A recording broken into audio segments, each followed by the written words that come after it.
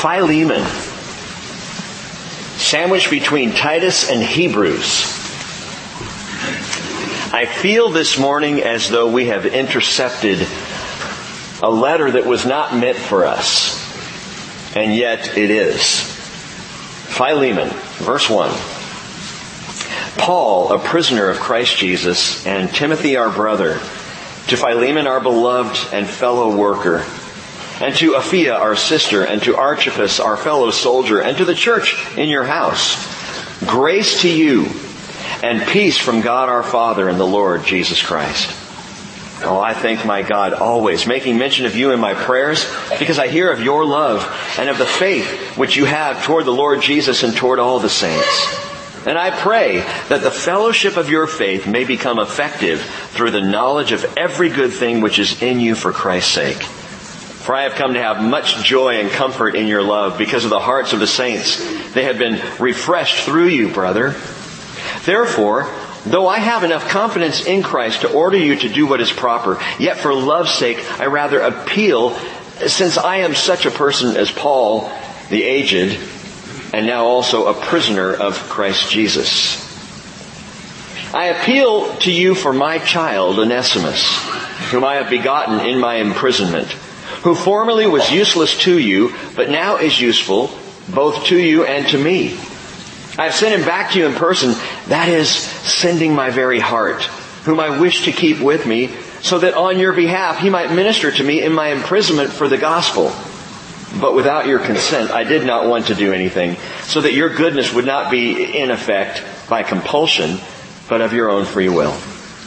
For perhaps he was for this reason separated for a while, that you would have him back forever, no longer as a slave, but more than a slave, a beloved brother, especially to me, but how much more to you, both in the flesh and in the Lord. If then you regard me a partner, accept him as you would me. But if he has wronged you in any way or owes you anything, charge that to my account. I, Paul, am writing this with my own hand. I will repay it, not to mention to you that you owe me, even your own self as well. Yes, brother, let me benefit from you in the Lord. Refresh my heart in Christ. Having confidence in your obedience, I write to you, since I know that you will do even more than what I say. At the same time also prepare me a lodging, for I hope that through your prayers I will be given to you. Epaphras, my fellow prisoner in Christ Jesus, greets you, as do Mark, Aristarchus, Demas, Luke, my fellow workers. The grace of the Lord Jesus Christ be with your spirit. Father, thank you for preserving this letter. And for the time that we will spend in it, I ask that you will grace us with your Spirit of revelation, of understanding. Draw us near to you in these things, Father, we pray in Jesus' name. Amen. Jesus came to Nazareth, where he had been brought up, and as was his custom, he entered the synagogue on Shabbat and stood up to read. The book of the prophet Isaiah was handed to him, and he opened the book, and he found the place where it was written, Isaiah 61 verse 1, the Spirit of the Lord God is upon me, because He has anointed me to bring good news to the afflicted. He has sent me to bind up the brokenhearted, to proclaim liberty to captives and freedom to prisoners, to proclaim the favorable year of the Lord. And Jesus closed the book, gave it back to the attendant, and sat down. And the eyes of all in the synagogue were fixed on him. And he began to say to them, today this scripture has been fulfilled in your hearing.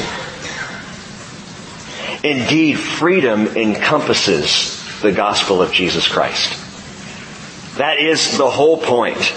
Liberty to captives, freedom to prisoners. Jesus quoted Isaiah. That is the good news. Freedom like no freedom anybody can or has ever fully understood outside of Jesus.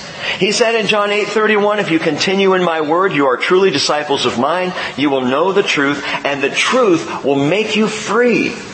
Galatians 5:1, it was for freedom that Christ set us free. Therefore, keep standing firm and do not be subject again to a yoke of slavery. Freedom.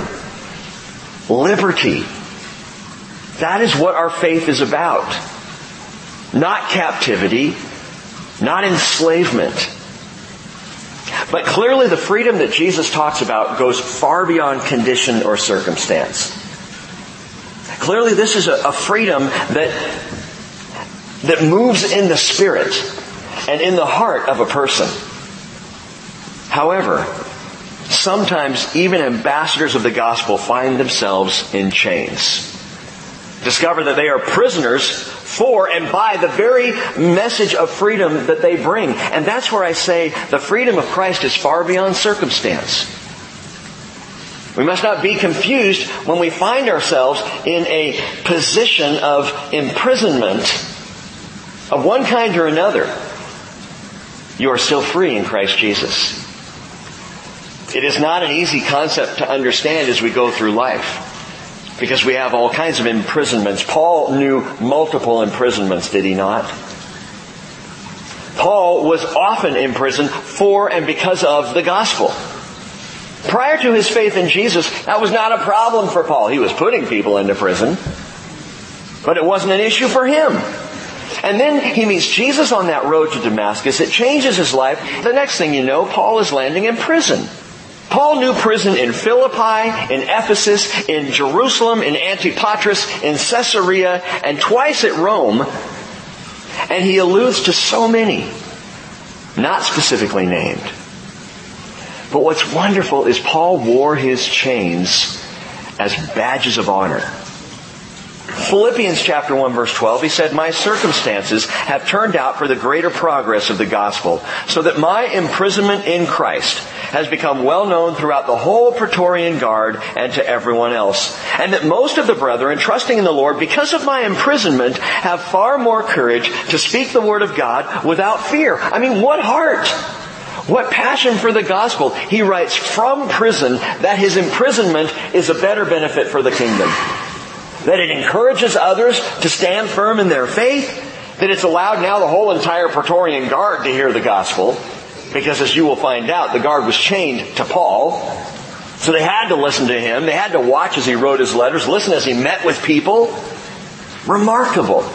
And Paul was encouraged by this. He even calls himself, in Ephesians chapter 6 verse 20, an ambassador in chains. By the way, you need to make a little notation in your scriptures, if you will. Philemon verse 9, he writes, "For love's sake, I rather appeal to you, since I am such a person as Paul, the aged, and now also a prisoner of Christ Jesus." And I don't think the aged is a good translation there. In my Greek scholarliness, the word there is literally presbytes. It's where we get our word elder, presbyteros. And the reason why it's translated aged is it has to do with being older, with being an elder, but it's more of a word of overseeing, and that same word is used in other places as ambassador. And I believe that's what Paul's saying. It makes more sense. I'm Paul, the ambassador, and also the prisoner. Why does it say aged then? Well, the word can be translated that, and oftentimes throughout Rome, ambassadors were older men. Because they had the wisdom, they had the life experience. I'm only beginning to understand that. Because I'm still really young. It can go either way. Again, because ambassadors need to have experience.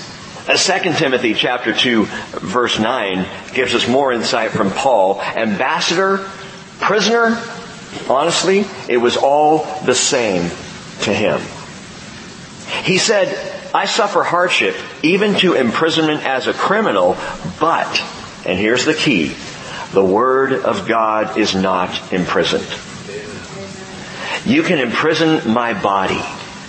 You can imprison me circumstantially in any manner of ways, but you cannot imprison the Word of God. You can draft laws that state that the Word of God cannot be preached. You can tell people that they can't live out their faith overtly in their life, in their business, but you cannot chain up the Word of God. And this was Paul's great passion and Paul's great hope. So I want to ask you a question before we even get back to Philemon, which we will. Does your temporary imprisonment serve as a platform for the eternal gospel? What do you mean, my imprisonment, Rick? Listen, you may feel chained to a pointless job. That may be your imprisonment. You may be in a position where you are imprisoned, if you will, in a difficult marriage. You may find yourself bound by some physical issue, some pain, some long-standing illness, and you're saying, why, God? Why do I have to have these chains? Do you view your chains as an opportunity for the advance of the gospel? See, Paul did. Now, his chains were literal. Ours can come in all sorts of different shapes and sizes, but we can choose how we wear our chains. We can choose how we respond to whatever bonds are put on us, either as bonds of hopelessness and despair or as badges of honor for the sake of Christ Jesus. It is the flesh that says, I alone am in this prison. That's the flesh. The Spirit says the Word of God cannot be chained. The Word of God can flow through me regardless of my position in this world. Besides the fact that my position in this world is temporary. How often do we fight for position in this world when it's position that's just not going to last? It's temporary. And I say this to every follower of Jesus Christ with ears to hear. We are here for Him. We are here to proclaim His Word, not to advance ourselves. So if you are in a prison, be it a prison of the body, a prison of the mind, a prison of circumstance, whatever it is, if you are in prison, ask God how from that prison the Word can go forth. You see, Paul was in prison. We are entering the prison letters now of Paul. 4 letters, written all during his first confinement, we believe, in Rome. His confinement in Rome was interesting. After that first confinement, we believe he was released, and he went on to do some more ministry. Before 3, 4, maybe 5 years later, he was rearrested, brought back to Rome, and ultimately executed there. This is the first imprisonment. Let's get a sense of his writing conditions before we come to the letters. Go back to Acts chapter 28 in your Bibles, just a few books to the left. Acts 28. We pick it up in verse 16. You know, as we studied through Acts, if you were here, that the last several chapters are Paul basically making his way to Rome on the taxpayer's dime, being brought in chains as a prisoner to Rome. And in verse 16, it says, when we entered Rome, Paul was allowed to stay by himself with the soldier who was guarding him. After 3 days, Paul called together those who were the leading men of the Jews, and when they had come together, he began saying to them, Brethren, though I had done nothing against our people or the customs of our fathers, yet I was delivered as a prisoner from Jerusalem into the hands of the Romans. And when they had examined me, they were willing to release me because there was no ground for putting me to death. But when the Jews objected, I was forced to appeal to Caesar. Not that I had any accusation against my nation. For this reason, therefore, I requested to see you and to speak with you. For I am wearing this chain for the sake of the hope of Israel. Can you say that? I am wearing this chain for the sake of the hope of Israel. What is the hope of Israel? Not what? Who? Jesus Christ. Mashiach, the Messiah, the hope of Israel. Now, skip on down a little ways to, verse 30. And he stayed a full 2 years in his own rented quarters and was welcoming all who came to him, preaching the kingdom of God and teaching concerning the Lord Jesus Christ with all openness, unhindered. Wait a minute, I thought he was in prison. He was. House arrest. It was approximately 62 AD. Paul was there, chained up 24/7 in 4-hour shifts to soldiers of the elite Praetorian Guard. They would come in and they got to change out and go home and take their breaks and whatever. But there was always a soldier chained to Paul. When he slept, when he ate, when he wrote his letters, when he met with people, when he preached the gospel. To the point, as we read in Philippians, that the entire Praetorian Guard had heard the gospel. It's marvelous. This is how God works. 10,000 in the Praetorian Guard. And they all heard the gospel. Word got around about this Paul. And I start to wonder if there were guys in the Praetorian Guard saying, hey, can I get assigned to Paul this afternoon? I'm just curious. It's always interesting when we're with Paul. When we're chained up to him. What would it have been like if they had been chained to Paul and listened to him as with, I imagine, many prisoners moaning and griping and complaining and frustrated and angry. But instead, Paul's just praising God. Paul's just preaching the gospel. Paul is sending out letters, and again, we have 4 of them now. It was from this position, chained to these guards, that Paul hand wrote a most personal 1-page jewel of a letter to a beloved fellow worker in Colossae, whose name was Philemon.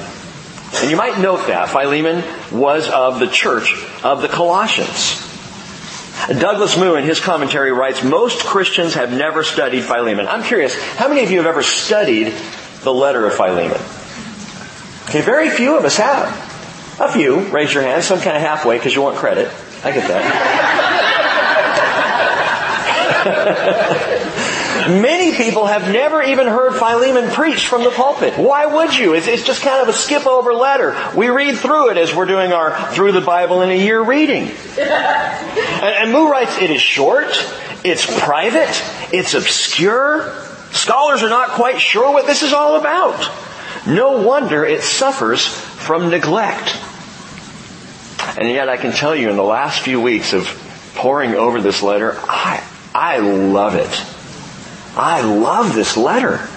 I am amazed by it. It's one of only 2 letters in the entire New Testament that are as deeply personal. The other one is 3 John, where it's written literally from one person to another. And you'll note this. We'll get into this later on. Not this morning probably.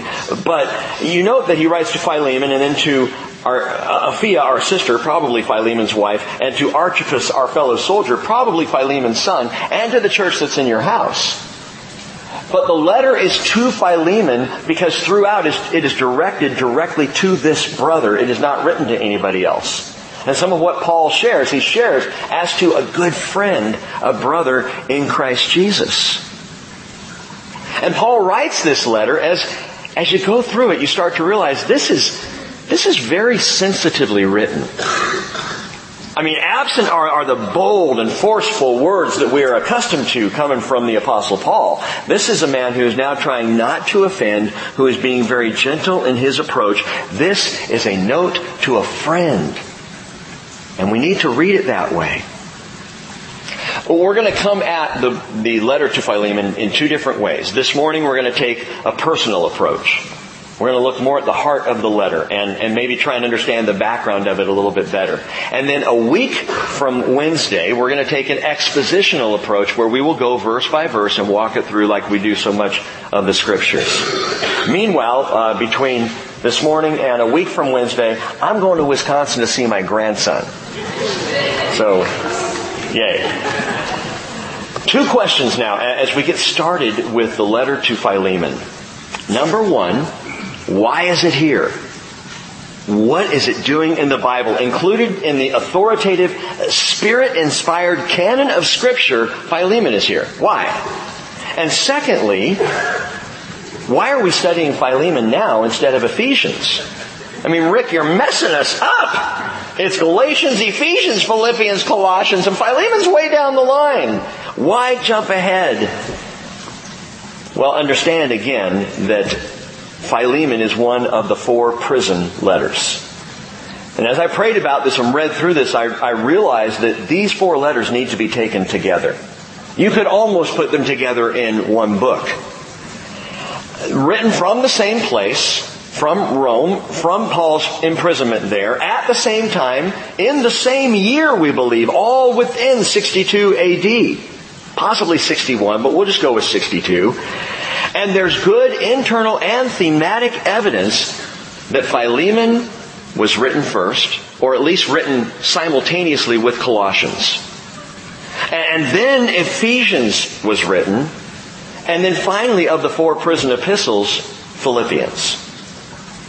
If you study through, you begin to see this. And I will point this out as we go through all 4 of the letters. Philemon and Colossians, both written to people in Colossae, because Philemon was of the church of Colossae. And then Ephesians, because the letter to the Colossians builds up and finds this culmination in Ephesians.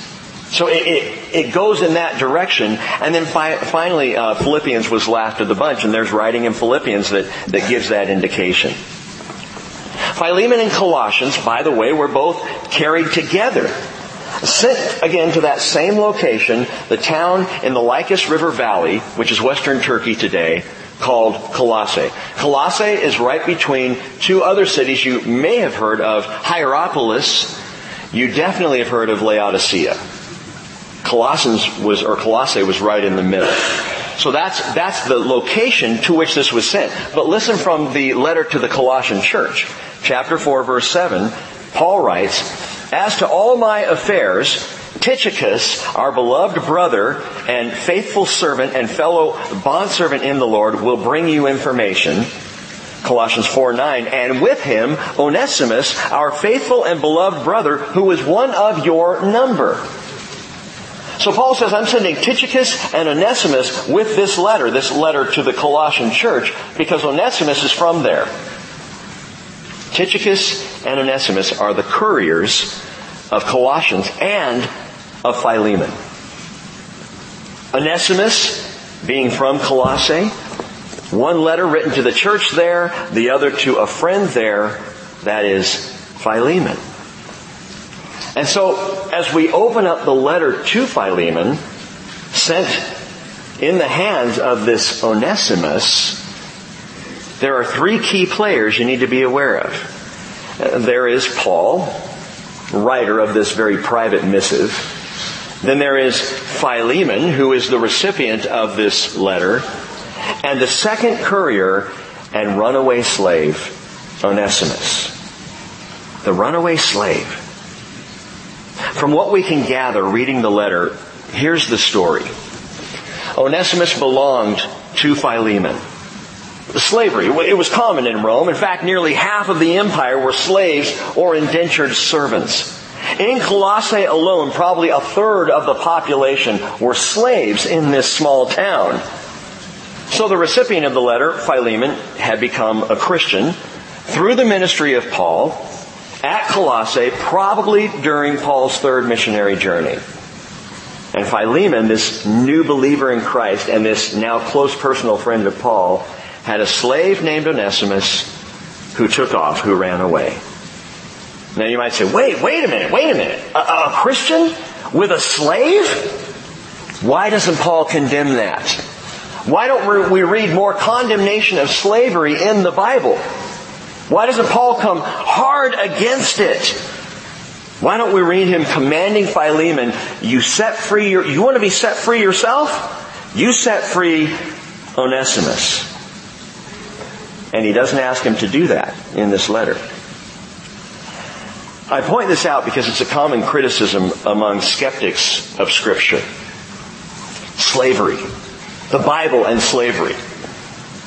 They can almost accept that slavery in the Hebrew Scriptures is accepted just because it was in the culture and God put parameters around that. But man, when you get to the New Testament, by then He should be condemning slavery. Why does He not? Let me give you a couple of reasons to consider. And it's interesting because we just now are the 50th anniversary of the internment camps in America. The Japanese internment camps during World War II. 120,000 Japanese people, Japanese Americans living in our country in World War II were sent to internment camps during the war. Written by Franklin Delano Roosevelt. And so that's kind of coming up and being recognized as having taken place. Of course, our own country's history with slavery is very dark. Why doesn't the gospel challenge slavery? Let me give you a couple thoughts. Number one, the gospel transcends culture. The gospel transcends culture. I'll explain. Colossians chapter 3 verse 22, Paul writes, "Slaves in all things, obey those who are your masters on earth. Not with external service as those who please men, but with sincerity of heart, fearing the Lord. Whatever you do, do your work heartily as for the Lord rather than for men. Knowing that from the Lord you will receive the reward of the inheritance. It is the Lord Christ whom you serve." Now, he doesn't approve slavery. Neither does he condemn it. Colossians chapter 4 verse 1. He does say, "Masters, grant to your slaves justice and fairness, knowing that you too have a master in heaven." Wait a minute, Paul, why not say, "Masters, free your slaves"? But he doesn't. I think partially because Paul knows that freeing slaves in Rome would upend culture. You might say, what's wrong with that? Okay, it's a good question. Ephesians chapter 6 verse 5, Paul says, "Slaves, be obedient to those who are your masters according to the flesh, with fear and with trembling in the sincerity of your heart as to Christ." Look, if you're an indentured servant, if you're a slave, serve as though you're serving Jesus. That's the prescription of the gospel. Where's the freedom in that? Why didn't Paul, the apostle of the heart set free, as F.F. Bruce calls him, why didn't he set out to free all slaves? And he did, with the freedom of the gospel. And this goes back to what we were saying about imprisonment before. Listen, prisoners and slaves are both enabled to be free by the gospel. And it may not change circumstance. You may find yourself coming to Jesus, giving your heart, your life to Jesus Christ, thinking now, finally, it's all going to come together and everything's going to be fine, only to find yourself waking up the next morning in the same prison you were in before. Or in a slavery position that you did not think you would know.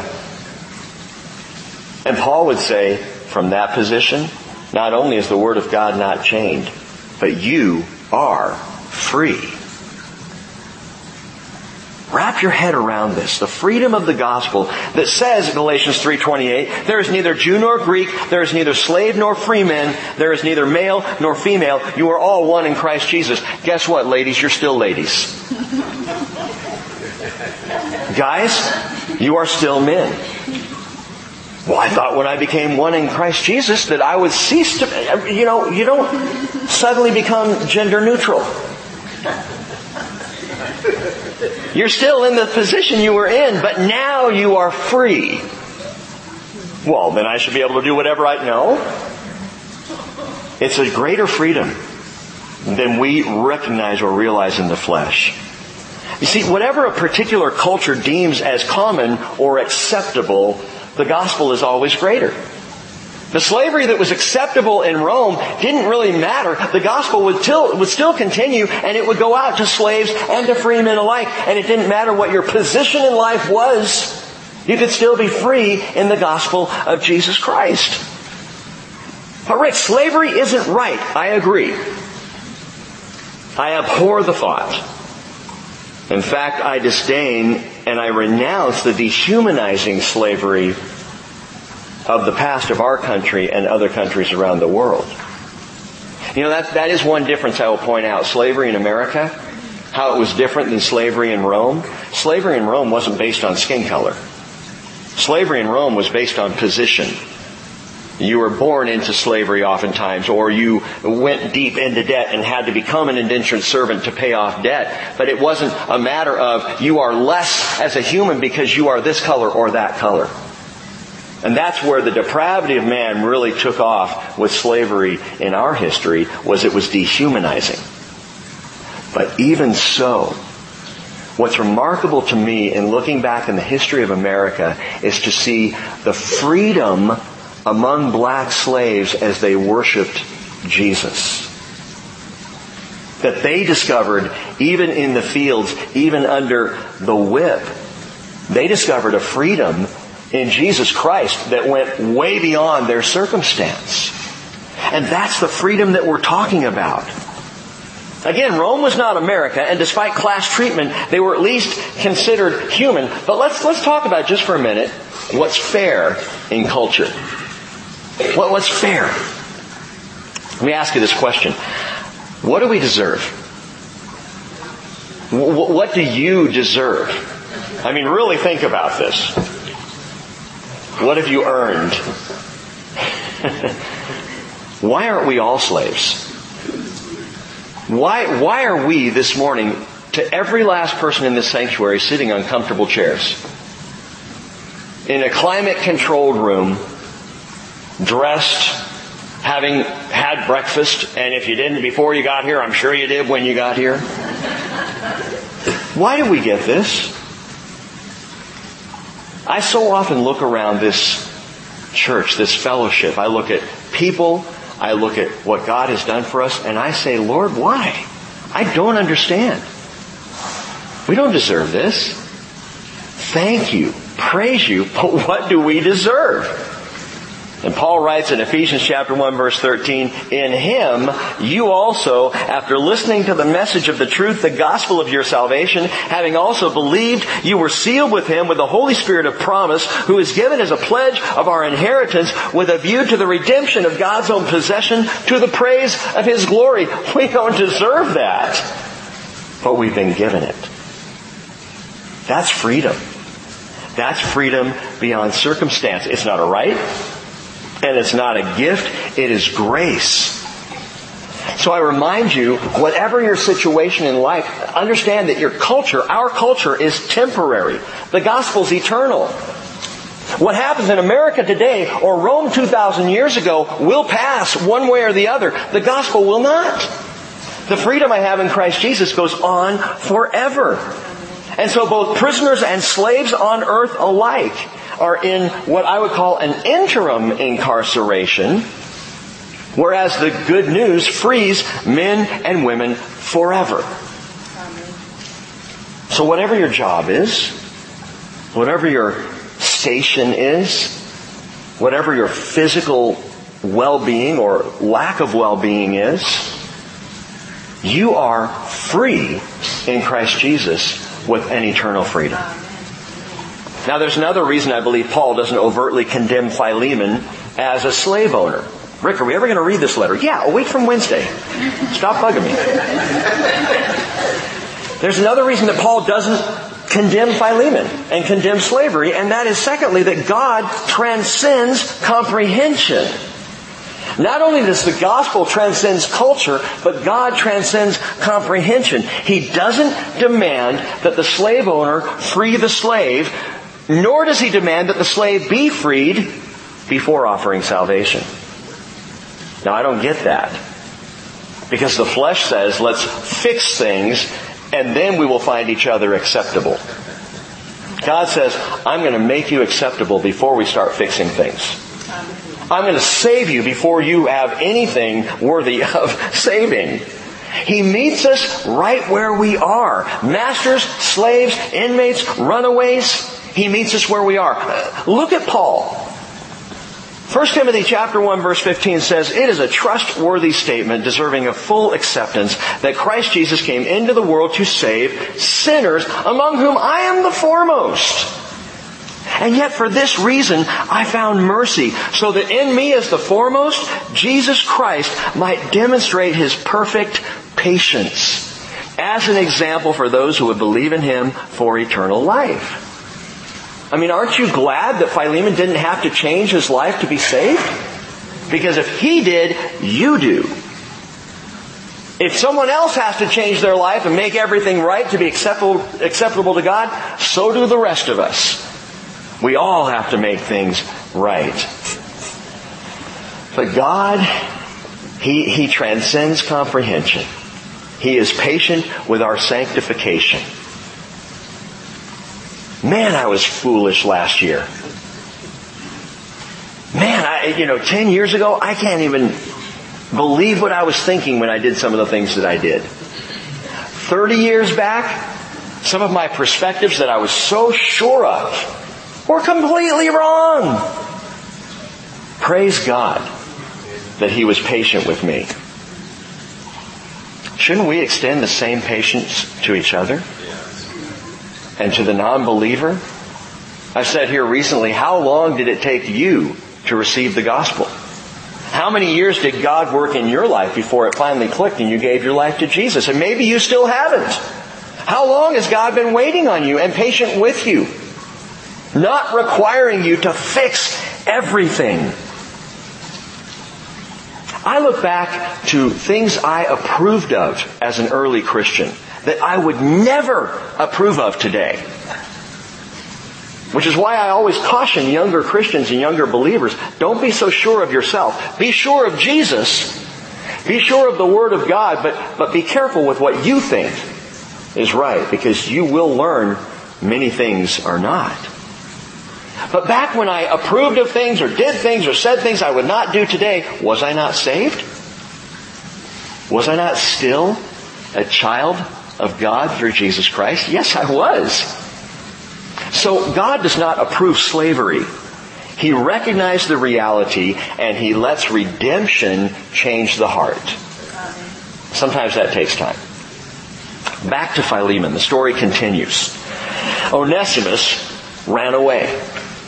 Philemon has this slave, Onesimus, and he becomes a runaway slave, and somehow, we don't know how, we will not know how till we get to Jesus, this runaway, by the hand of divine providence, ended up in the presence of Paul in Rome.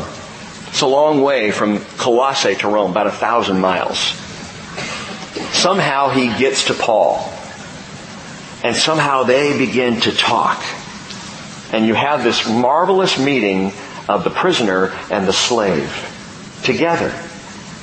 And both become set free by Jesus. Paul already free. Onesimus, the runaway slave, becomes free. I wonder, did Onesimus know Paul? Did he intend to run from Colossae to Rome? To see Paul? To appeal to Paul? I don't know. I mean, it's possible.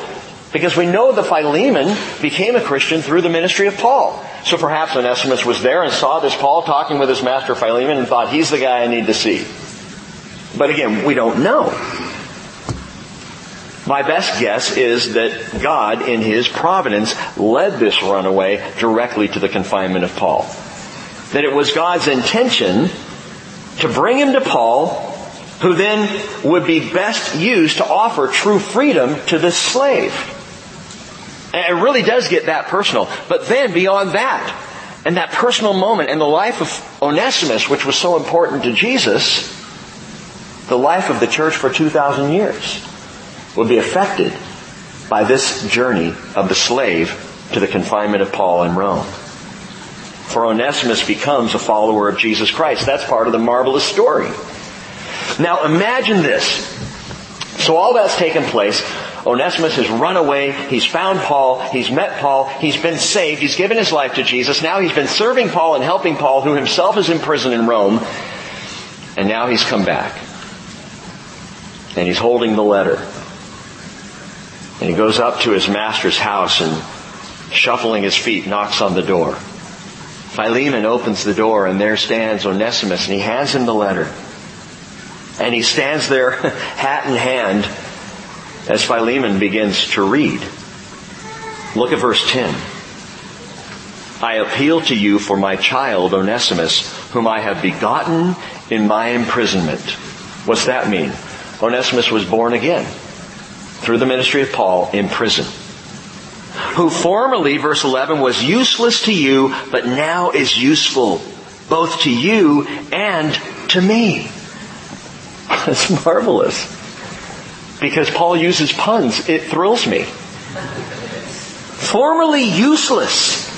Now get that. Onesimus, the useless runaway. That's who he was when he got to Paul in Rome. He was the useless runaway. Why was Onesimus useless? Well, we don't know that either. That's part of the obscurity of the letter. Maybe he was a flake. Flaky slave. They can never find Onesimus. Where's Onesimus? He's never doing his work. We ask him to do the work. Is he doing the work? No, he's out there in the back wandering around aimlessly. I don't know. Maybe he was a no-account lazy sluggard. who then up and took off on Philemon, and by the way, he may have stolen from his master on the way out the door. Check verse 18. Paul says, I'll pay back anything that was taken. But this is where the letter gets so meaningful and so touching, as Paul uses a profound pun. They say puns are the lowest form of humor. I completely disagree. But this use of a wordplay here, Paul does this and it's marvelous. The name Onesimus means useful. Note that. Verse 11, who was formerly useless to you, but now is useful both to you and to me. Well, that's the name Onesimus. It means useful. It means profitable. It was a typical Roman slave name. Sometimes given to a slave, a child born into slavery, because it just meant useful, that this will be of value to me at some point. Sometimes just given to a slave as a new name to indicate this is what's expected of you, that you make yourself useful around here. But now Paul is saying, Onesimus, useful, didn't work out so well with this one, did it, Phil? He really wasn't very useful to you, was he? You were looking for useful, you got useless. And this is where we begin to answer the question, why is Philemon in the Bible at all? A useless runaway slave has now become a useful, repentant son. The change is the change of anyone who comes to Jesus. Useless runaway is now useful in repentance. And isn't that the recurring theme throughout all of Scripture? Don't we see this again and again? Adam and Eve ran and hid themselves from God in the garden. They were the first runaways. Then you've got Jacob who ran from his promised position. You've got Moses who fled Egypt with a murder rap on his head. You have David who fled Jerusalem from his own son Absalom trying to usurp his throne. Elijah, the prophet, was a runaway. God had to track him down to a cave on Mount Horeb, 200 miles from Israel, where he had fled to. Of course, then you've got Jonah, big runaway. I mean, he defines the genre, doesn't he? And every disciple of Jesus Christ fled from him on the night of his betrayal. Runaways. It is a theme of humanity in Scripture. Jesus said in Matthew 26:31, you will all fall away because of me this night. For it's written, I will strike down the shepherd and the sheep of the flock will be scattered. You're going to run. You're going to flee. And they did. And each one of these runaways throughout history felt at some time useless. Every son, every daughter has been a prodigal. No wonder that story, that parable of Jesus has such import to us even now in our lives. The prodigal son, the runaway, useless boy who wears out his father's inheritance, who has nothing left, and then finally makes his way back home, pitifully, hat in hand, hoping to get a job as a slave just so he can eat. And how many people have found themselves wandering into a church or into the presence of the Lord just saying, could I just maybe sit here? And I don't deserve anything from Jesus, but can I just listen? Is forgiveness even possible? It is the story of the runaway. Can you relate to this? Are you this morning the runaway? Have you been running from God, feeling useless and worthless and unprofitable in your life, and finding that everything you try to do doesn't work? Trying to get into a position of freedom, and yet you still feel in chains? Listen, there are two ways the Onesimus in the rest of us become useful. Two ways. Even after being runaways, we become useful again.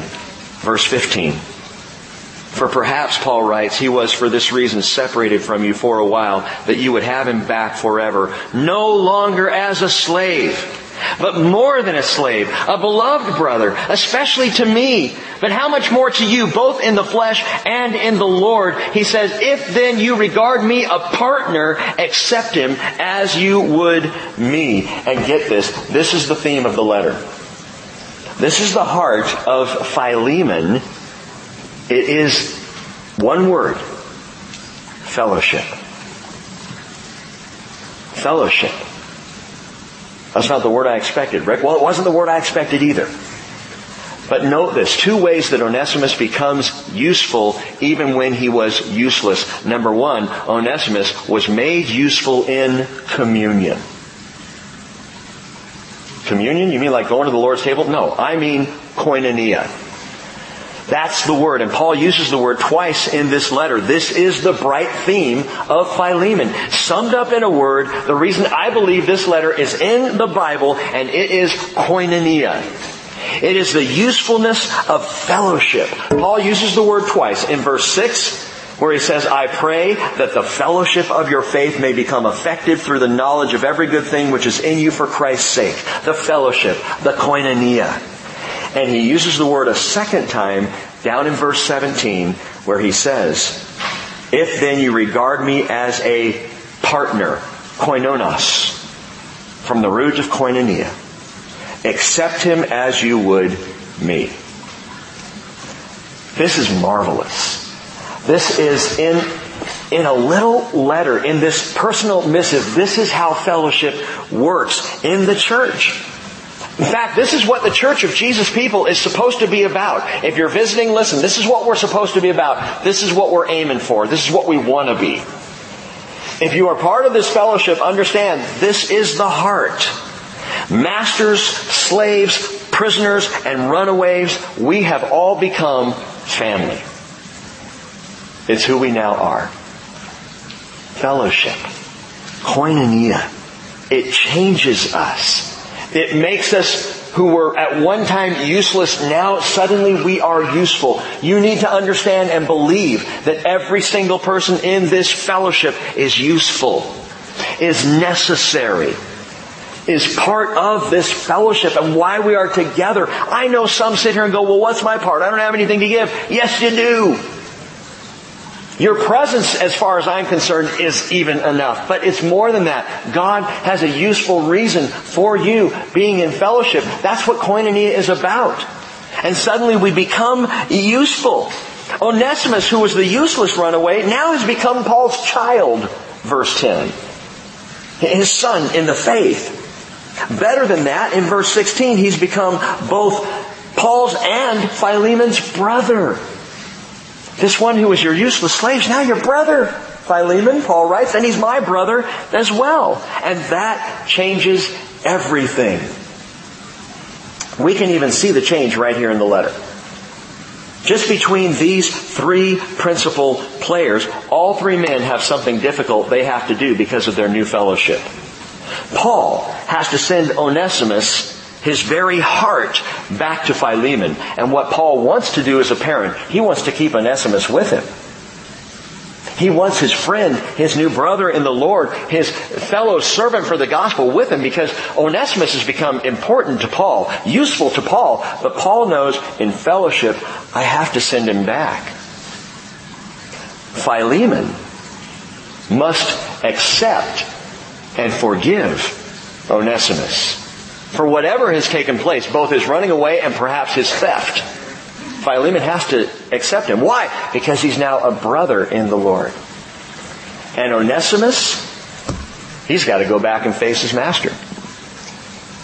So the implication is, as a brother, Onesimus can no longer be a slave.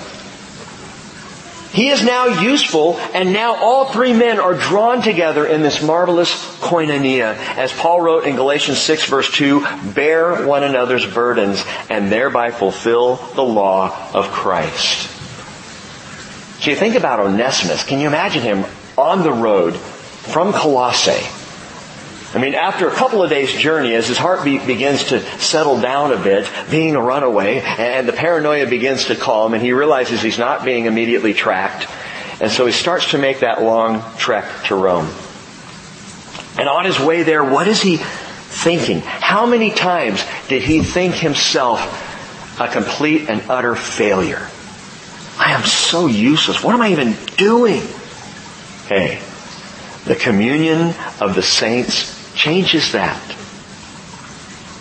I think of people on their way to church, about ready to make that long haul to a Sunday morning service, and all the way there feeling like, what am I doing? They're not going to accept me there. They're going to take one look at me and usher me out the door. They're all going to know. Because my sin life is obvious to me, it must be to them as well. I'm useless. I'm a failure. Hey, the communion of the saints changes all that. No longer a slave. No longer useless. You matter. Because in Jesus Christ, family matters.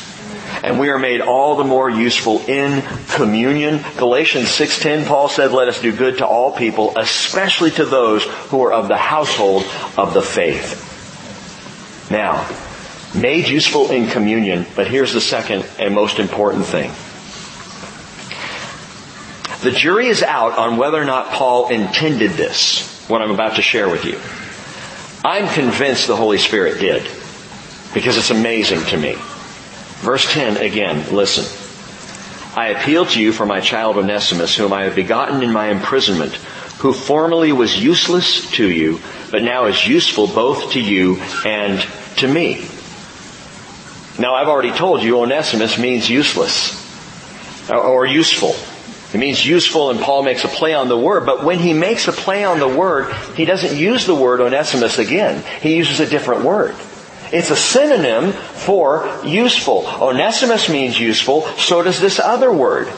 And this other synonym that Paul uses, he uses both for useful and useless, depending on how the word is written. And what's not very obvious in the English is fascinating in the Greek. Listen, useful is eukrestos, which means to be of good use. And useless is which is the negative form, that is no use or useless. Akrestos. Eukrestos and akrestos. A first century Roman historian named Suetonius, I think, can help us with this. He used a similar wordplay. He claimed that unrest in Rome was because of the instigation of Christos, which all scholars who read that agree.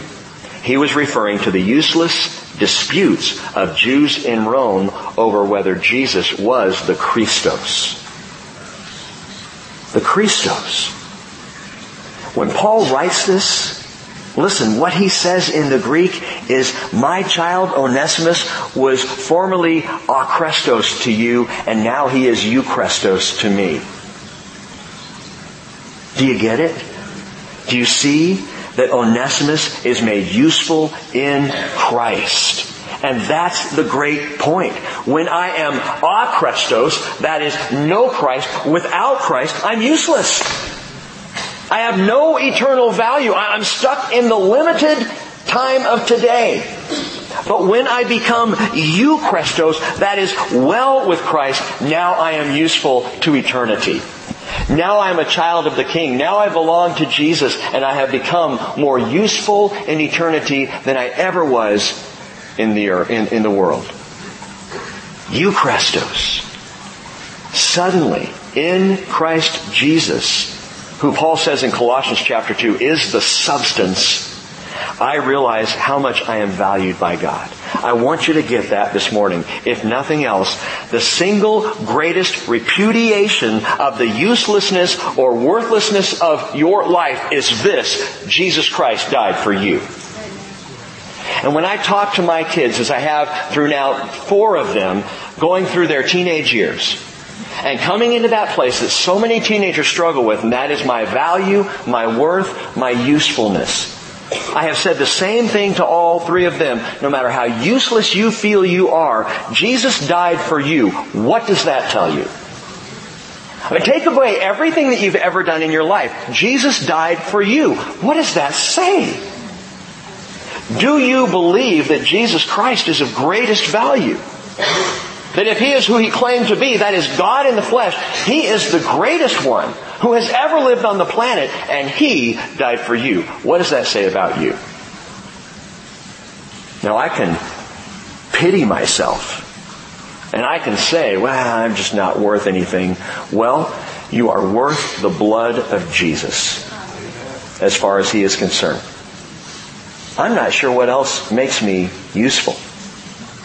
That alone, that thought alone. Paul says, Romans 5 verse 6, while we were still helpless, at the right time, Christ died for the ungodly. You might say while we were useless, when we could do nothing for ourselves. For one will hardly die for a righteous man, though perhaps for a good man someone would dare even to die. But God demonstrates His own love for us in this, that while we were yet sinners, Christ died for us. Do you know how useful you are to God? How much you matter to Him? Man, stop running away and listen. Colossians 1:27, God willed to make known to us what is the riches of the glory of this mystery among the Gentiles, which is Christ in you, the hope of glory.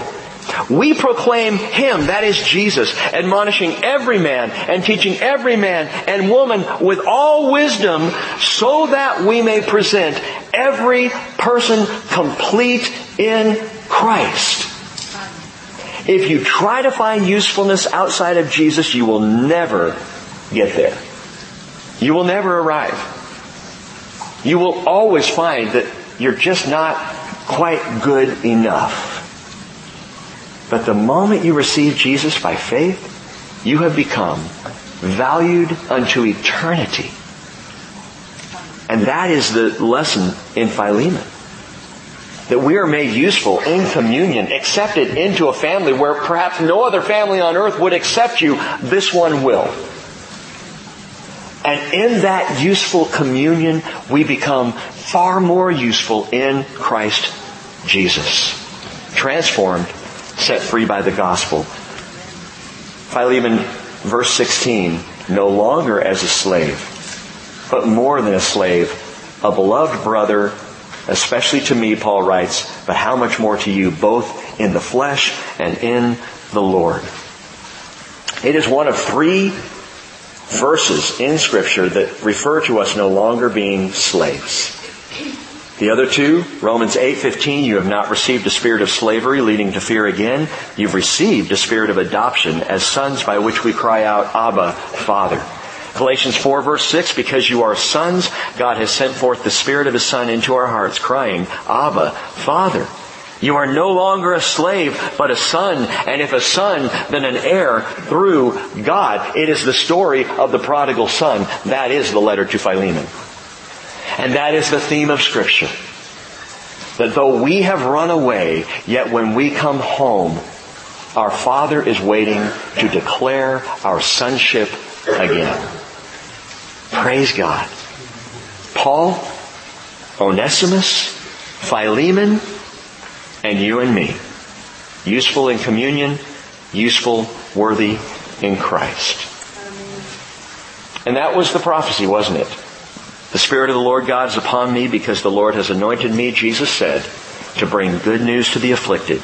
He sent me to bind up the brokenhearted, to proclaim liberty to the captives and freedom to prisoners, to proclaim the favorable year of the Lord. Let's pray.